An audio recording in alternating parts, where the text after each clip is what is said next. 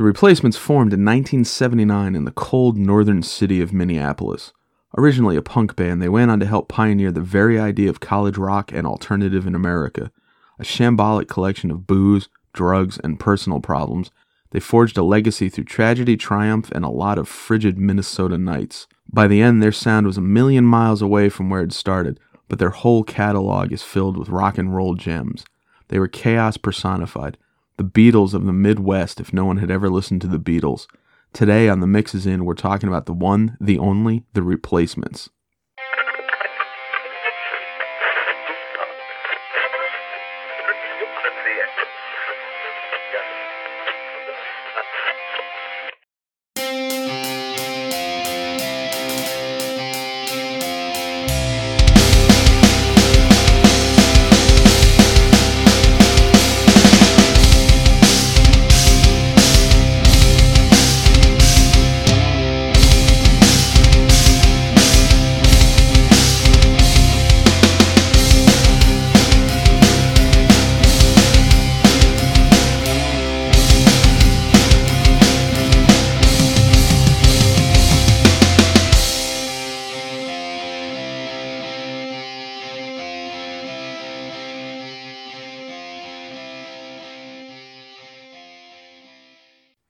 A couple years ago, I went on a trip to Minneapolis with my friend Steve. We went out at the behest of a podcast called The Rights to Ricky Sanchez. It was a Sixers podcast. We were going out to see the Sixers play the Timberwolves. We were specifically going to Minneapolis, because Robert Covington and Dario Saric, who were popular Sixers players, had been traded there a few months before for malcontent Jimmy Butler. Now, that's a whole separate podcast, but part of the reason I was excited for the trip is because I hadn't been to Minneapolis since I was very young, and I was excited to be in the place where the Replacements came from, and I wanted to see what I could make of that, being in this city that's so integral to the story of this band. So who are the Replacements? How did we get here? Well, I came to him a little bit backwards. I was a Paul Westerberg fan in high school, mostly on the strength of his two songs on the Singles soundtrack, and his album 14 Stories and the song World Class Fad. I loved his wordplay, and I loved the way he took feelings and ideas, even at that, what you would call late in the game for him. Well, not getting really late, he's still putting out albums, but he was a known commodity by that point, but not to me, really. For my money, I knew him as kind of this figure in where you assumed everybody came from at that time, which was the Seattle scene. But he wasn't. He was a guy from the Midwest, and he got his name, made his name, in a band called The Replacements. He was a bit of a Shane MacGowan-like figure, I guess, in that nobody really expected him to stick around very long, but he managed to survive the experience. And I didn't come to the Replacements till much later.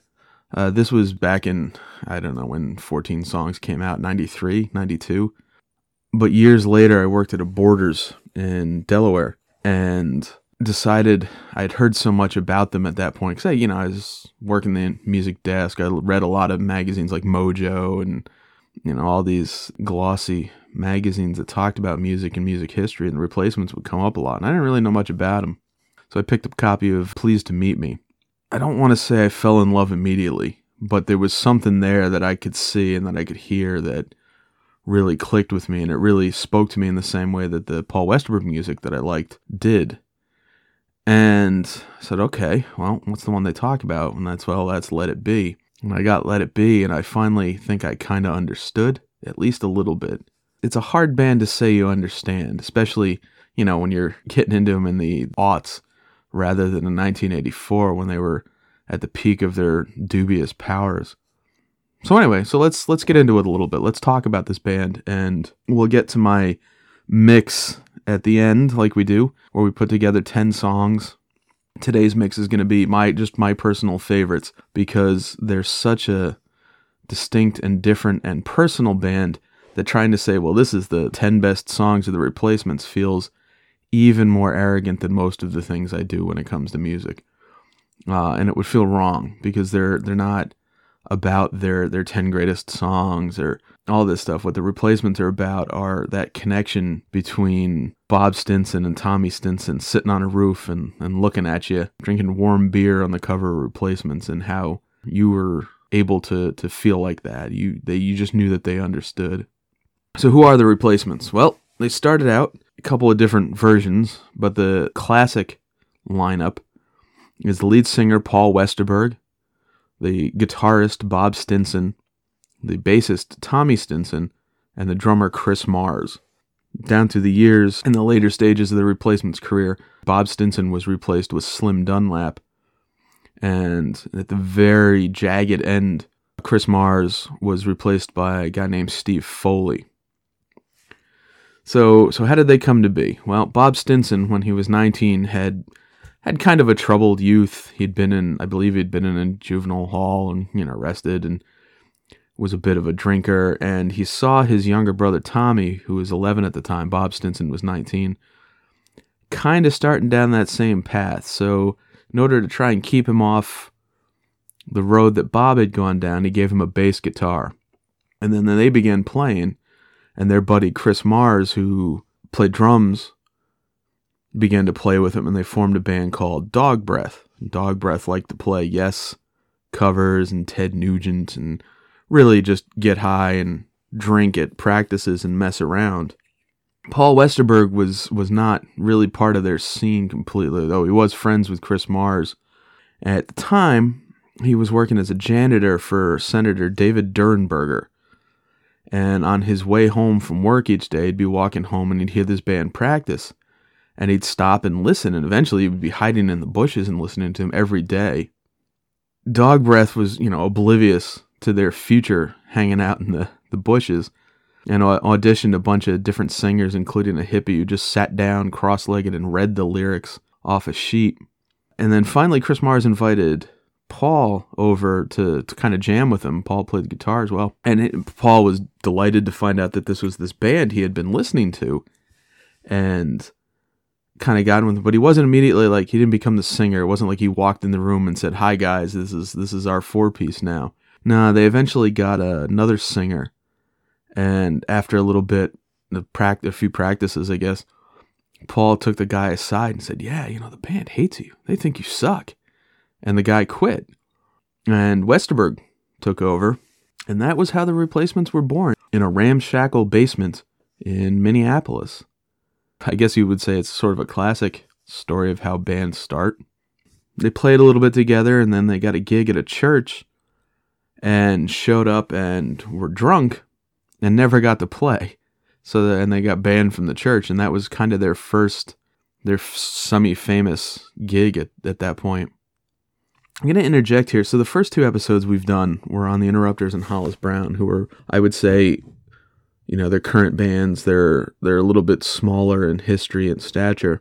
We're going to lean into the history a little bit more on this episode than we have in the past. So if, you like the first two episodes and you want to get right to the mix, you can skip ahead, but we're going to talk about this band a lot. So buckle up. So anyway, so they started playing together, and they were struggling for names, and they started out calling themselves the Impotents. Eventually, they got a gig for that, and that didn't really go down either. And they finally changed their name to the Replacements. And Chris Mars described it like this. He said, "Maybe the main act doesn't show, and instead the crowd has to settle for an earful of us dirtbags." And it's a pretty accurate description of the Replacements and their style of play.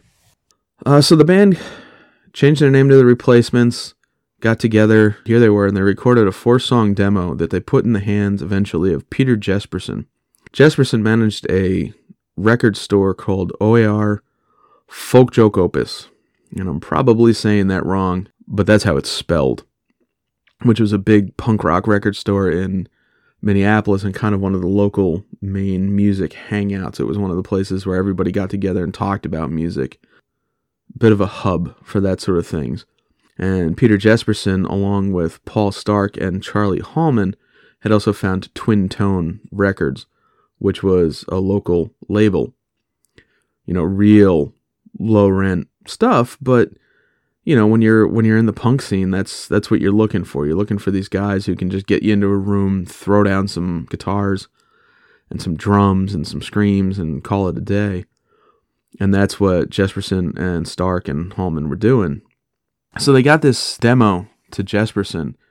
And if you ever read the great book by Michael Azerrad called Our Band Could Save Your Life, which is about scenes from the American indie underground, 1981 to 1991, there's a whole chapter on the Replacements. And in that, Peter Jesperson is quoted as saying, "If I ever had a magic moment in my life, it was popping that tape in. I didn't even get through the first song before I thought my head was going to explode." From there, the Replacements got on board with Twin Tone before they had even really played a complete gig. They had this demo, and Twin Tone, you don't want to say signed them, because Twin Tone didn't at that time actually sign them to a paper contract, which caused some problems later. But they got them, and after a couple of weeks with this label, they finally had their debut playing live as the Replacements. And they got into a studio called Blackberry Way and started to record what would eventually become Sorry Ma, Forgot to Take Out the Trash. It took 6 months to record and a little bit longer to release because Twin Tone didn't have any money. Listen, here's another thing. It's called Twin Tone. As a ska person, I'm going to call it two-tone like 5 times in this, and I'll try to catch them and edit them out. But if you catch that, I know what I'm doing, or I don't know what I'm doing, but it's just old habit. So anyway, they recorded Sorry Ma, Forgot to Take Out the Trash at Blackberry Way Studio. It took 6 months. Finally came out in 1981, and it's a real shambolic punk record. When you think about what you think about with punk rock, you think about anger, resentment, screaming at the system, hating what became before, the 1977 Clash stuff, and this permanent rage at the system and how everything works.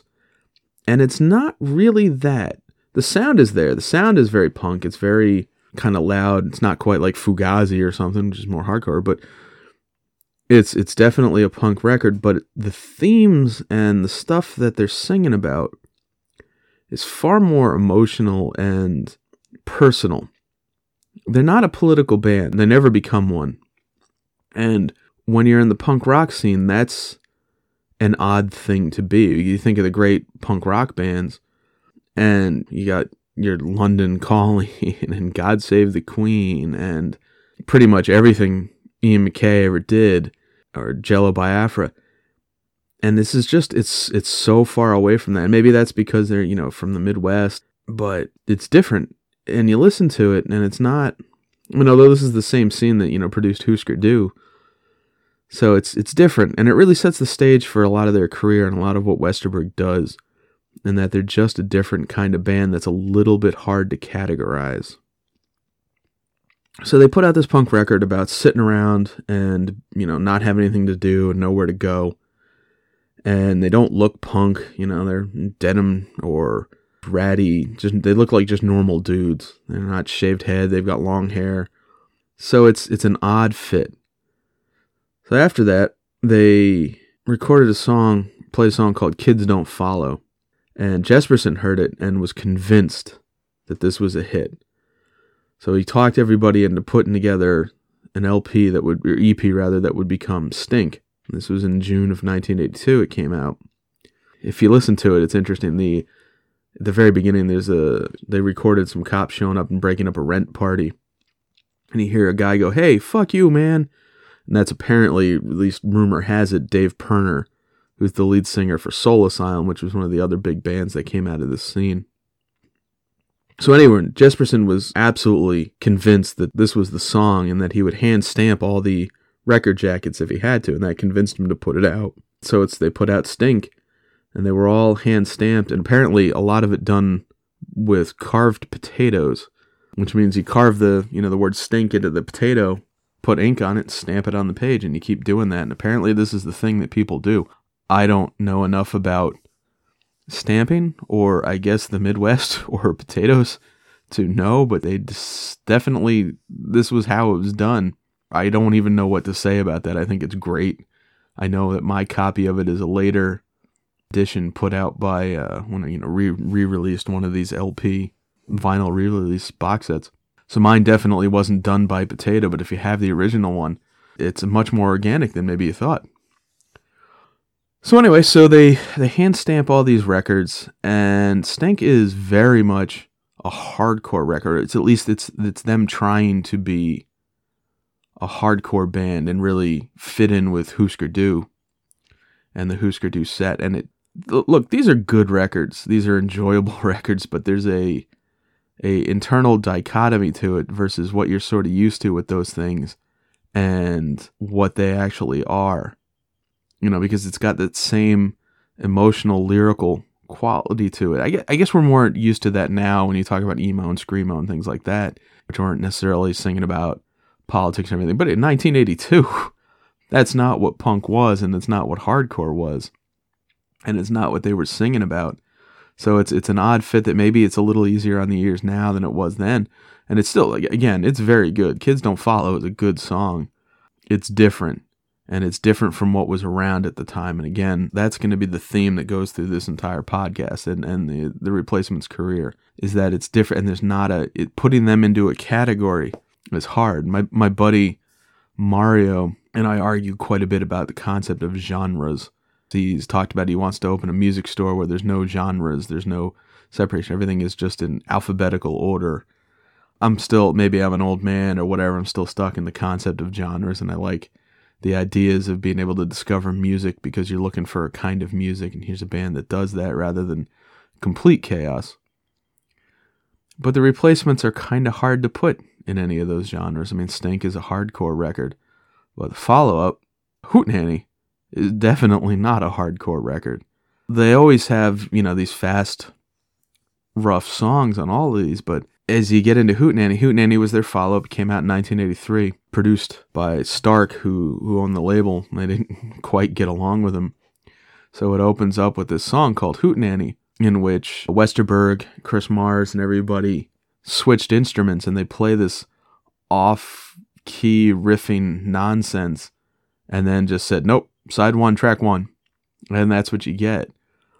But when you listen to Hootenanny, what it really sounds like is the Replacements starting to figure it out a little bit. I mean, they never really quite figure it out. That's again, part of their charm is that they're never the tightest band or vision of perfect rock and roll. But anyway, when you listen to Hootenanny, you can feel it coming. Like there's something coming. It's not Hootenanny. It's kind of like U2 with Unforgettable Fire. You listen to Unforgettable Fire, and the elements that would eventually make up their next albums and their great run that they have right after that are there, but it's not quite there. And that's what Hootenanny sounds like to me. There's good songs on it. I've listened to it. I enjoy it. If I were to say to somebody, yeah, the Replacements are great here, go buy an album, it would absolutely not be Hootenanny. I know that maybe is a little bit heretical, but like I said, I like it. It's good. It's got a lot of great tracks on it. But the one that if I was to tell somebody to go listen to the Replacements and kind of try to understand the Replacements or figure out who they are, it would be their next one, which is Let It Be, which came out in 1984, and it's generally considered their best album. Their Sgt. Pepper, or their Pet Sounds, or their Exile on Main Street. Here's how Westerberg described it in Our Band Could Save Your Life. Now we're softening a little bit where we can do something that's a little more sincere without being afraid that someone's not going to like it or the punks aren't going to be able to dance to it. And that's definitely Let It Be. There's piano on there in the great Androgynous. There's mandolin on the album opener, I Will Dare. There's other instruments. I have in my notes that this is their first grown-up record. And I'm not entirely sure that's accurate, because I don't think the band ever really completely grows up. I mean, maybe down the road a little bit. But what it is the Replacements at least gaining some understanding of what it is they want to be, what they're good at, and how they can do it. It didn't sell a metric ton. I watched a documentary about them called Color Me Obsessed, which is just a bunch of people talking about the Replacements. It's great. If you like the band, it's absolutely worth watching. It's on Amazon Prime. But they talk about how this is, like Let It Be by the Beatles. If you handed this to someone, if somebody had never heard of the Beatles, And it's pretty accurate. This is a classic album that has incredible tracks on it that is unique in what it does. It's unique in what it wants to do, and it's one of the definitive albums of the 80s for people who weren't listening necessarily to just Michael Jackson or, you know, whatever the more popular stuff was. And look, as a kid, I was listening to the more popular stuff. Don't get me wrong. I didn't discover any of this shit until, you know, I started getting actually into real music.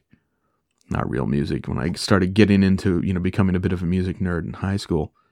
So yeah, but Let It Be is one of those. It's like, oh, I don't even know. It's like The Queen is Dead by the Smiths or something like that, where it's this sonic boom for the people that heard it, but not that many people heard it. I mean, I guess you should start there, or maybe finish there. I'm not even really sure. So anyway, it was the band's fourth album. It got them signed to a major label. Up until now, they had been on Twin Tone, and they went from Twin Tone to Sire, which is a subsidiary of Warner Brothers. And then they put out Tim in October of 1985. And Tim is the last album with Bob Stinson, the original guitarist, and the main chaos agent in a very chaotic group. Tim is extraordinary in my book. It's a little overproduced, I guess, but not to any kind of real major detriment. This is a bit of a dividing line, and if you read stuff on the Replacements or you watch stuff like Color Me Obsessed, and when I say read stuff, there's books out on this band. One of the ones I read is called All Over But the Shouting, an oral history by Jim Walsh, and there's a more recent one called Trouble Boys, the true history of the Replacements by Bob Mayer. This is a bit of a dividing line for fans because the first four albums are the ones on the smaller label, the more, I don't want to say pure because it's not really purity, but they're doing different things with their first four albums than they are in their last four albums. Good things, don't get me wrong, but there's people like Patrick Stickles, the lead singer of Titus Andronicus, is in this documentary, and he talks about how they were just less interesting after they signed to a major label. And that's always going to be the case. There's always going to be purists and people who grew up with them and for whom they absolutely spoke to prior to this. And when you get a little bit more polished, you end up moving a little bit away from your original spot. And that's kind of what starts to happen with Tim. It never goes to their head. This band never has any real success. Tim is a major label debut. It peaked at 183 on the Billboard charts. They got enough notoriety to appear on Saturday Night Live and kind of drunkenly play their way through Kiss Me on the Bus and an out-of-tune Bastards of Young and swearing, and they get banned from the show. They're one of only 5 musicians to ever get banned from Saturday Night Live. You know, this haven of drugs and alcohol. They put out this album, and this has got some real classics, and when we get to the mix, it's very heavily represented. Purists and longtime fans and people really deep into the Replacements are probably not going to like my mix. I'll just say that right now, but we'll talk more about that when we get there. So anyway, so Tim comes out, and I'm going to read you a quote from Steve Hyden. Steve Hyden is a rock critic. I first discovered him when he was writing for Grantland way back, and he has since put out a couple of books that I absolutely love, and one of them is Your Favorite Band is Killing Me, and the other one is A History of Classic Rock, and I absolutely recommend both of them. They're dynamite. He's got a new one out with Steve Gorman. I don't have it in front of me. I apologize. The guy from Black Crowes, and it's a history of the Black Crowes. I haven't sat down and read yet, but I'm sure I'll enjoy because I like everything Hyden writes. So anyway, I remember back when he was writing for Grantland, he wrote about the Replacements, particularly about their reunion back, I want to say 2012, 2013, thereabouts. And he wrote something that stuck with me. And I'm going to read you this quote. Again, it's from the Grantland. I love rock and roll, and I was born in the Midwest somewhere between 1970 and 1980. So I'm especially susceptible to logorrhea about how Westbrook essentially invented the archetype that I attempted to emulate throughout my pre-marriage 20s. The hard luck, hard drinking, and hard-headed small-town wiseacre who weeps in his beer to Here Comes a Regular. All that stands between innocent bystanders and my lecture on how Tim is like Annie Hall for middle American males who waste away their youth in dirtbag taverns as a whiskey shot chased with a slug of scuzzy domestic beer. And I gotta say, that's pretty accurate. If you want to find the article, I suggest you do. It's worth reading. Just Google Steve Hyden replacements Tim, and it should be the first result that comes up for you. It's a good article, more informative and more personal than what this particular podcast is going to be. So anyway, so Tim comes out, and it's a big album. There's there's one real anthem on it in Bastards of Young, and there's Left of the Dial, Little Mascara, and then there's the slower, Here Comes a Regular, and it may be my favorite of their albums. It's hard to say. Their next album, Pleased to Meet Me, is probably that. Certainly that 3-album run of Let It Be, Tim, and Pleased to Meet Me are my favorite of all the replacements, and you'll see in the mix. At this point, they still can't really manage a complete tour. We'll talk about their live performances in a minute because it's a big part of their mystique. But they're still not catching on completely. They're still not getting there, despite these albums that critics love. All of these albums are just adored by critics to the point where they're the quintessential critics love us, but nobody listens to us. So anyway, this is about the time when Bob Stinson gets kicked out of the band after just being too erratic. Stinson is heavy into drugs and booze, and he's always been kind of a weird dude who you just never know what you're going to get from night to night, and they finally decide that they want to be a little bit more on the ball. They also, not too long after that, they fire Peter Jesperson, who's been their manager since the start. And it's reasonable to say without Jesperson that there would be no replacements. They certainly wouldn't, be about to be putting out their 6th album, or even probably be alive. Who knows? It mirrors The Clash a little bit when The Clash fired their original manager and got rid of Mick Jones. I mean, The Clash were never the same. The replacements still have, at least one classic album left in them. But it mirrors that in that the band's reputation and the way people look at them starts to shift a little bit without those guys. And it gutted Jesperson. He's quoted in Our Band Could Save Your Life as saying, "I couldn't believe that it happened, and I still can't believe it happened. It's like being thrown out of a club that you helped start. Everybody was drinking and doing more drugs than they needed to, and it probably looked worse for the manager to be fucked up than the band members to be fucked up, but it was still kind of like the pot calling the kettle black." And it makes a certain amount of sense, but, at some point, it's hard to say. You're not there. Who knows? Who knows how it all went down, but it started to change things for sure. So then in June 1987, Pleased to Meet Me came out. And as I said, this was the first album of theirs I ever owned. It's their first without Bob Stinson. It was essentially recorded as a 3-piece because Stinson was still in the band, like in I think maybe the first session, and that's when they fired him. So they recorded it as a trio. There's some other musicians listed. So this peaked at 131, sold 300,000 copies. It was produced by a guy named Jim Dickinson, who had produced bands like Big Star. And if you listen to the album, this is the one that has Alex Chilton on it, which is all about Alex Chilton and Big Star.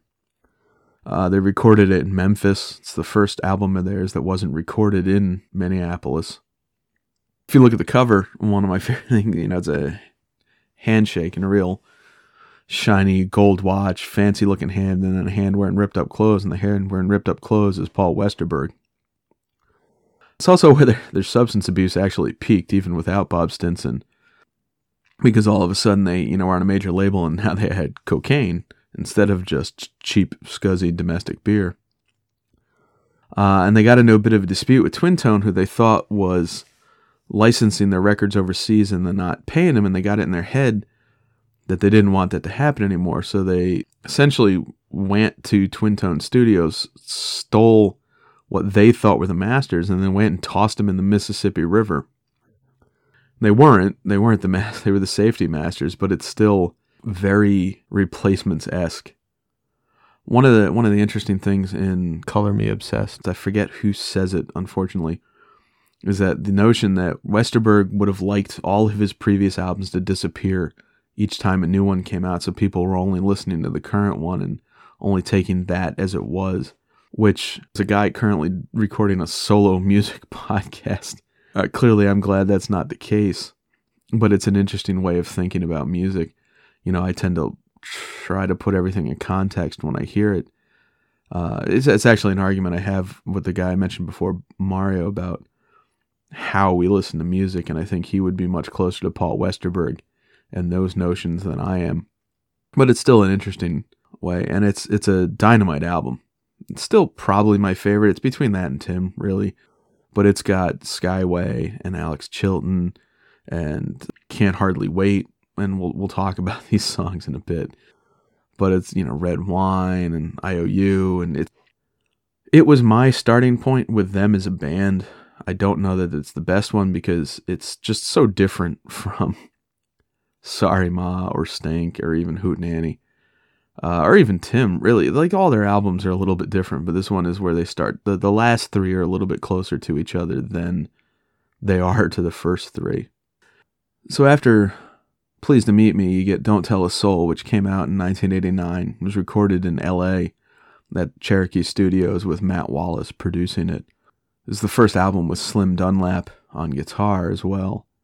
It sounds like an album that came out in 1989. It sounds like something that, it's a little bit overproduced, it's a little bit overmixed. It doesn't have that same vibe to it, to the sound at least.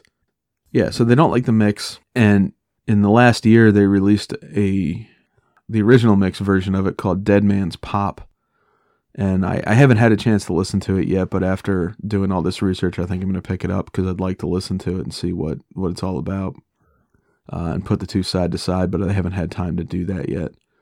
The album feels like a bid at mainstream success. It's not the most popular album with sort of the older fans of the band, although the real diehards find something in all of these albums. It had their only top 100 single with I'll Be You, which peaked at 51. And look, I'll admit it, I like the album a lot. I like their later stuff. And it's a good album. It's a different sounding album, and I'm curious to hear the original mix. But when we came of age in the era it came out, it came out when I was in high school and just getting into music, so that sound doesn't necessarily bother me. I didn't grow up hooked into the indie scene in the same way as I was in later years. So yeah, I like it.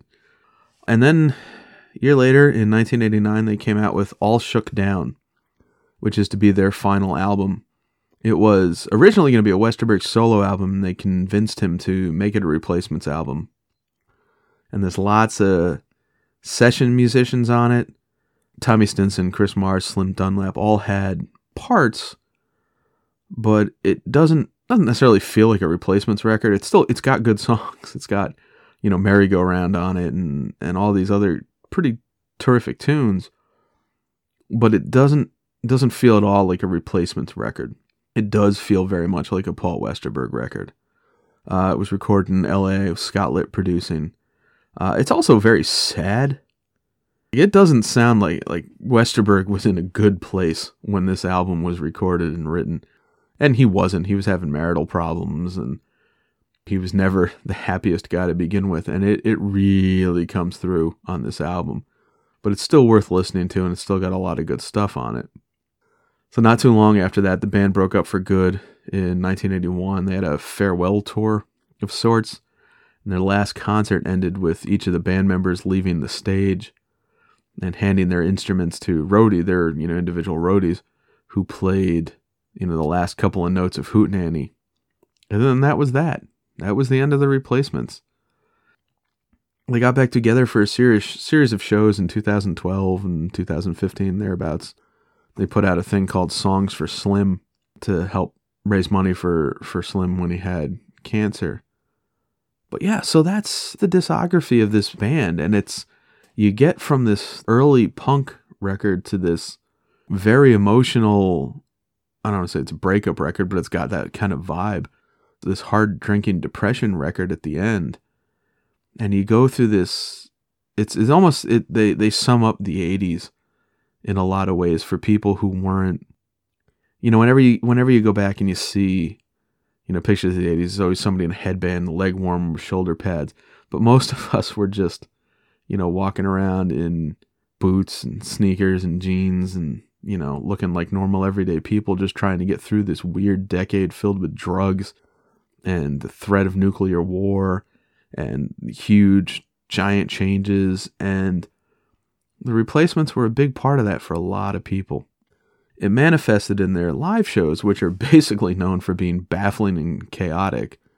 Like if they showed up and it was an all-punk crowd, they would do country covers to piss people off. Or, if the crowd looked kind of country, they'd play all punk.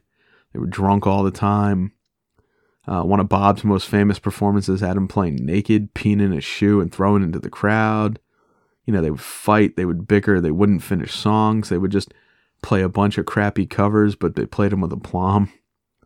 They'd switch instruments.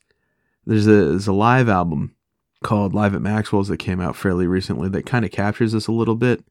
And then there's another one which is harder to get a hold of, which was released on a tape. It was a bootleg from one of their shows, and with a lot of covers and stuff on it, that came out around the time of, I think, between Let It Be and Tim, that people, I haven't heard it. I'm going to try and listen to it on YouTube later or something, but it's supposed to be pretty interesting and really kind of get a feel for them. But that was what you got with the Replacements, is when they had it going, they could be the best band in the world, with the most energy and, the most in-your-face connection. And other times they would just be stumble drunk, bouncing around. They hadn't slept. Tour van broke down. They were famous for finally making it to these New York shows that Jesse Malin was actually at, and just barely playing. They had one in front of all these record executives at one point where they had to be their best to get this contract, and then they just played like crap and didn't give a shit. But that was the whole thing, and it was real with them, is that they didn't give a shit. They just wanted to do what they wanted to do. It wasn't about making money, or they were happy to have it when they had it, but they always talk about how the band kind of constantly shot themselves in the foot, or every time they, were going to reach for success, they would stop reaching and do something stupid. But that was kind of what made them who they are, and made them what they were to their fans. They were chaotic and lovable losers, or however you want to say it. There was, I forget what the quote was, but it's something like beautiful trash. And for a lot of people, that's what they needed to be. And it's for them, it's what they needed to be. And even when they wanted to stretch their wings a little bit, they didn't necessarily know how. So you end up with this band that means so many different things to so many different people, that they are exactly what they look like they are. There was no artifice, there was no anything with them. They were perfectly what punk kind of wanted to be, but not always was. They're an interesting band, and they had a rivalry with Husker Du, who was much more of a hardcore band, and they were kind of bratty too. Like if Husker Du was going to play 5 nights at a venue, they would want to play 7 or something like that. So that's who the Replacements are. And I talked a bit about my relationship with them. Like I said, I was working backwards through Paul Westerberg's solo stuff to find them. And my brother, interestingly enough, loves Husker Du, so our familial relationships have some of that rivalry to it. So my friend Mario, I keep mentioning, like Soul Asylum more than both of them, so who knows? They're an interesting band. It's worth reading some of those books I've mentioned, or reading up on them, because as much as I've talked about their history, it doesn't come close to what's out there and what they did and how they affected people. I mentioned this movie, Color Me Obsessed, and some of the people in that are like George Wendt from Cheers, and the Goo Goo Dolls, and all these bands are in it, not just Husker Du, or the Neighborhoods show up. They had a little bit of influence on everybody, and you can certainly hear it in the Seattle scene, and half of the 90s bands were essentially trying to be the Replacements. All those bands you love kind of came from this one. They're definitely one of those progenitor bands, and worth seeking out. If you haven't listened to them, I would go back and do it. It's worth doing it. And in fact, a good way to start is with my mix. All right, so we're at the portion of the program where we talk about the mix itself. It took us a while to get here because they're a pretty interesting band with a big history. So, like I said, this mix is 10-song mix. You can find them on Spotify, or if you go to shoutingstreet.com, there's going to be an individual link for each episode of this podcast, and those will have the links to the Spotify account, or you can follow me on Spotify, I think. I'm still learning how to do all that stuff, but it's definitely available. So anyway, so when I first dropped this together, it was 29 songs, and we cut it down to 10. I cut it down to 10. This one was much harder than the first 2 episodes, which were hard, but getting the replacements into 10 songs, even just my favorite songs, is not easy, because as I said, this is a band with 8 albums, and I like all of them. However, when we get down to it, not every album is represented. Tim, Pleased to Meet Me, Let It Be, and Don't Tell a Soul are the only albums represented on my final 10-song mix. So purists and bigger fans of this band than I am, and I really enjoy them. I'm sitting here looking at all 8 LPs as I record this, are not going to like this mix, but everybody's mix is going to be different. So with a favorites mix, this is where we are. So the final 5 cuts in order are Aching to Be, which is a song I absolutely adore. I used to listen to it a lot when I would go for walks. It's a real emotionally honest song, and it reminds me of some people I know who don't know how to express their inner creativity and their inner who they are, and kind of bottle it up, and it always makes me a little bit sad, and this song really gets into that and expresses that feeling. Next cut was Androgynous, which feels, even just reading these off feels like heresy to me. Androgynous is a better song than some of the ones I've kept, but it's just the songs I end up listening to a lot. Androgynous is off Let It Be, and it's a wonderful, great song. It's the song of theirs that most often gets stuck in my head, but in the end it didn't quite make the cut. Kiss Me on the Bus from Tim is next. And Kiss Me on the Bus is one of those that might be, one of their top songs of all time. And I love it and adore it, but it was tough to cut. After that was Nobody, which is another song I like a lot.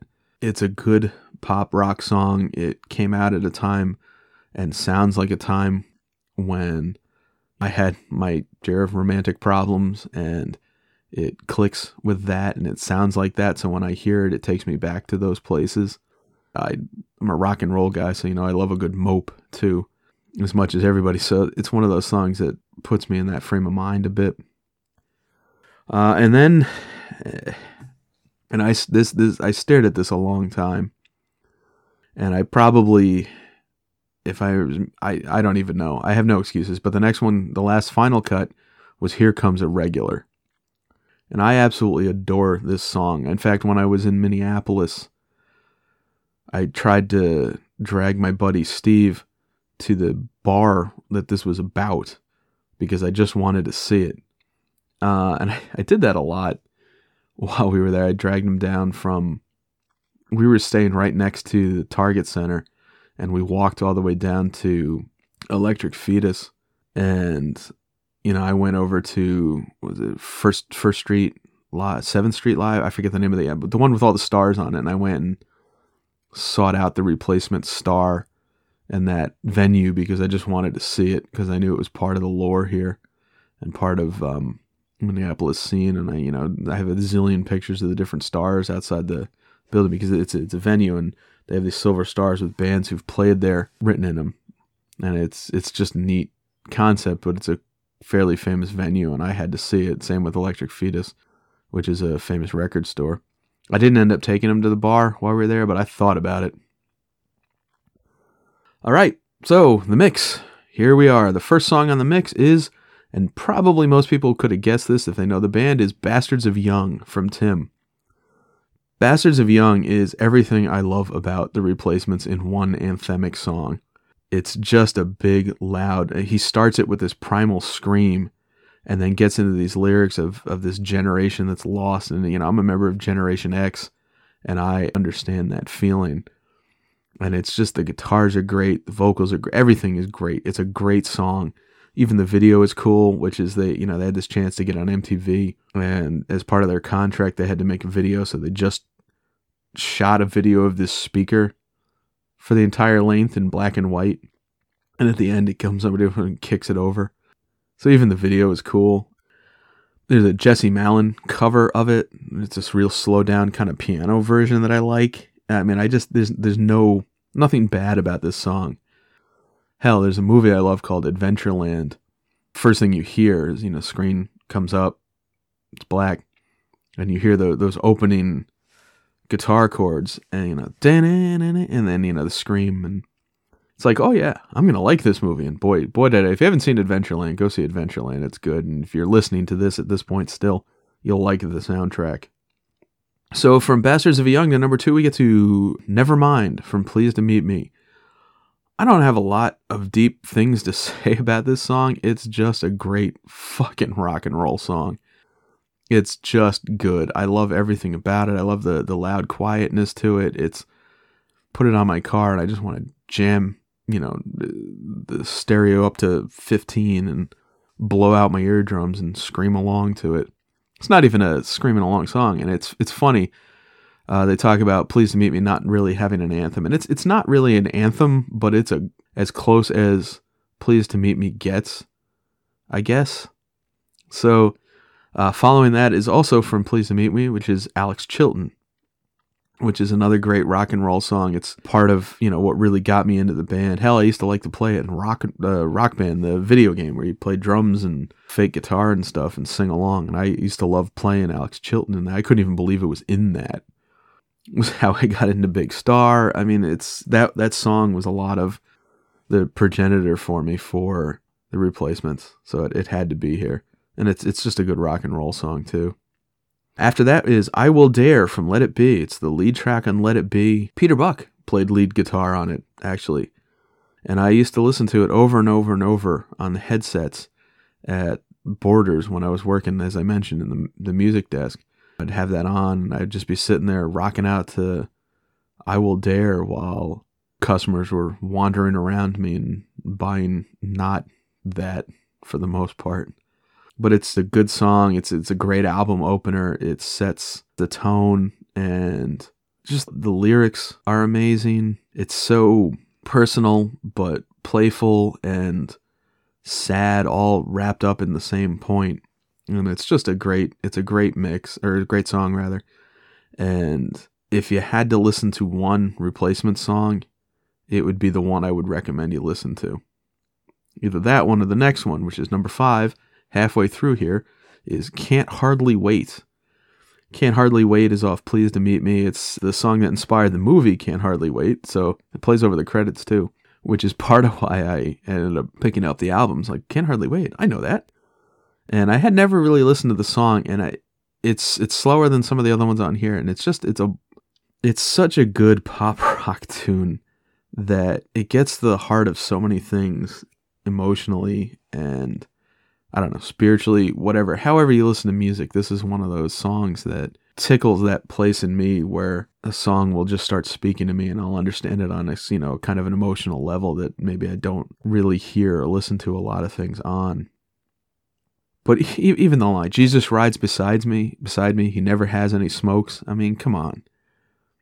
This guy's a genius. This is the Bob Dylan of pop rock Midwest alternative in Westerberg, and it's just go and just read the lyrics to it, even if you've never heard it. Read the lyrics to it and then listen to the song first, and it's a perfect rock song as far as I'm concerned. So also from Pleased to Meet Me, I mentioned this album was going to be a little bit overrepresented, is Skyway. And Skyway is a soft, gentle song that's about the Skyway in Minneapolis. When I first heard it, I didn't know what the Skyway was. In my head, I guess I thought it was kind of like a monorail or something. Because it's, there's the line in it, it doesn't move at all like a subway. And then when I got to Minneapolis and realized what it was, I was a little bit blown away, which is it's a series of connected tunnels through buildings that's above ground. That's a way of getting around the city when it's too cold to walk out on the streets. And there's restaurants and stuff in there. It's kind of like an open air mall, or not an open air mall, but a weird extended, not food court, but I don't know. It's interesting. The underground city in Montreal is kind of the same thing, which is a way of getting around these cold cities without ever having to go outside. And when I was in Minneapolis and trying to get in touch spiritually with this band, I put that on my headset, the song, and I walked around the Skyway and just tried to get a feel for it. Which is something I do when I go to cities. I'd like to there's a band I love from there, I want to listen to the music that they made in that city and try and feel closer to that band or get an idea of what it was that they were talking about or how they felt, and trying to really sort of more understand where this stuff came from and what they're talking about. And with Skyway, I feel like I did a little bit get an idea of what was going on with that song, and I love the song, and I'm walking through it, and it was cold as hell when we were there, walking through this, and there's homeless people wandering around and some flurries in the air, and I just feel like I touched that place that I was looking for. Like, I feel like I got what I was trying to get out of that with that song and in that city. So obviously the song had to be on the mix. We're going to follow that up with Unsatisfied from Let It Be. This also plays in Adventureland. It plays it a little bit later in the movie. I used to listen to it a lot on my way into work, on my commute too, which is maybe not the best time to listen to a song called Unsatisfied. It's an all-time classic.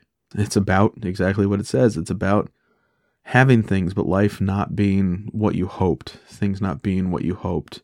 Being unsatisfied with the world and your life and how things are. And what a more universal and understandable idea and concept in rock and roll. I mean, that's what it's all about, is growing up in these places and wanting to be other places, and just not wanting to settle and not wanting to just be whatever you are, and always wanting to be more, and always wanting to live a little more. And that's what Unsatisfied's about, and it's perfect. It's a perfect song.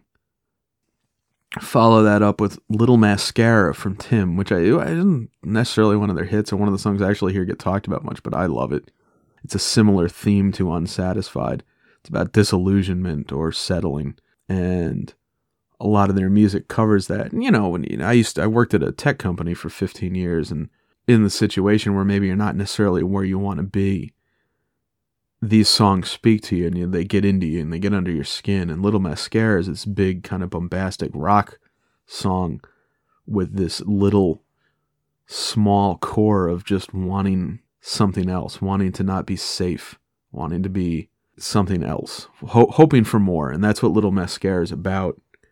It also has the funny, for me, moment where it was playing in the car when I was driving somewhere with a friend of mine. She looked at it and said, "Are you listening to a song about mascara?" And the guy actually got kind of interested in the song because he's a fan of makeup. Probably going to my weekly trivia night. But it's a great song. Following that up is one from Don't Tell a Soul, which is Darlin' One. This was the closest I came to cutting instead of Here Comes a Regular. And look, Here Comes a Regular is a better song. I understand that. But I just love this song. It's kind of haunting. Again, it's from that place where when you hear this music when you're a teenager, I didn't hear it when I was a teenager, but it's in that vein of that music I heard and got into that opened my eyes to what music and rock and roll and could be. And it taps that same spot, hits that button for me of that kind of music that, doesn't get made anymore. So when I hear it, it's just a great rock song, which I keep saying about all these, obviously is a favorite list, but it tickles me in that one spot where 14-year-old me was first learning to Rage Against the Machine and feel sad, and speaks to that person that's still deep within me. And then you've probably guessed where we're going to finish. Maybe you haven't. I don't know. Number 10 is Left of the Dial from Tim. This is just an all-time great rock song. It's about Left of the Dial, talking about college radio stations and places were further down the dial from the bigger stations and the places where they were playing different music and, where you might have heard the Replacements. And in my mind, it sums up kind of everything cool about the Replacements and about the kind of music that I was looking for and I was looking for now, and not as well known, it's not as polished. It's way down there left of the dial where you got to go looking for it and you got to want it to find it. And once you find it, and boy, does it change things, and does it do everything you want. And that's what Left of the Dial and Tim and the Replacements as a whole did. They are rock and roll. When I think of everything that's cool and exciting and different and gets me going about rock and roll, it's the Replacements. they're not my favorite band for sure. We'll talk about my favorite bands and stuff. But when I talk to somebody about just the idea of cool, or the thought about what's really exciting and what gets me going about music and what I always wanted to be growing up and who I emulated, it's these guys, even without knowing it. There was a comic called Steel Town Rockers that I loved as a kid that's about a trash band from some poor town that, they're living in their parents' basement and they don't know where to go or what to do. And I was enthralled with that idea, and that other people out there were having that experience. And that's what the Replacements are. So for me, that's everything cool is the cover of Let It Be, where they're sitting on this roof drinking warm beer and not even really paying attention to the camera. And there's a baseball trophy in the window. And that's what it was always about for me. And that's what it was about for the Replacements. And I can connect with that. And I'll always connect with that. Obviously what's cool is different, changes in every generation. But for me, it's always going to be that notion, those four guys on that roof on this album where they don't care if it sells 1 million or 10. They just want to play that show where people come up and they're like, hey, what do you got for us tonight? And they're like, well, we don't even know until we start playing. I think about it. When I was a kid, we took a road trip cross country, my mom, my brother and I, and we went through Minneapolis. And this would have been 86, so probably right around the time Tim came out. And we had known my mom's minister in Connecticut, a DJ from New York, had come to the church. And he was the first person that ever asked me what my favorite band was. And at the time I said The Cars, because I wasn't really ready for the question. Nobody had ever asked or cared. I don't know that The Cars were ever my favorite band, but certainly at the time they had some of my favorite songs. So we were driving cross country, and he said, if we get to Minneapolis, let us know, and we'll shout out to you on the radio. And he did. So we're driving my first time through this city, and this rock and roll DJ, I don't even remember what he played. I think it was The Cars. He played the song. So in my mind, I always associated Minneapolis with rock and roll, and I like to think that he knew who the Replacements were, and maybe he played them, maybe not. It wasn't a college rock station. Deep down, my big association with that city was always rock and roll. And here it is. It's where the Replacements come from.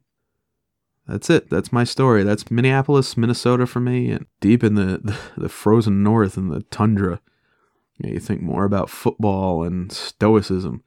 Produced this ramshackle bunch of drunks who played just the right brand of rock and roll to speak to a lot of kids who didn't know who they were or where they were going or what everything was about, but knew that it could be a little bit better.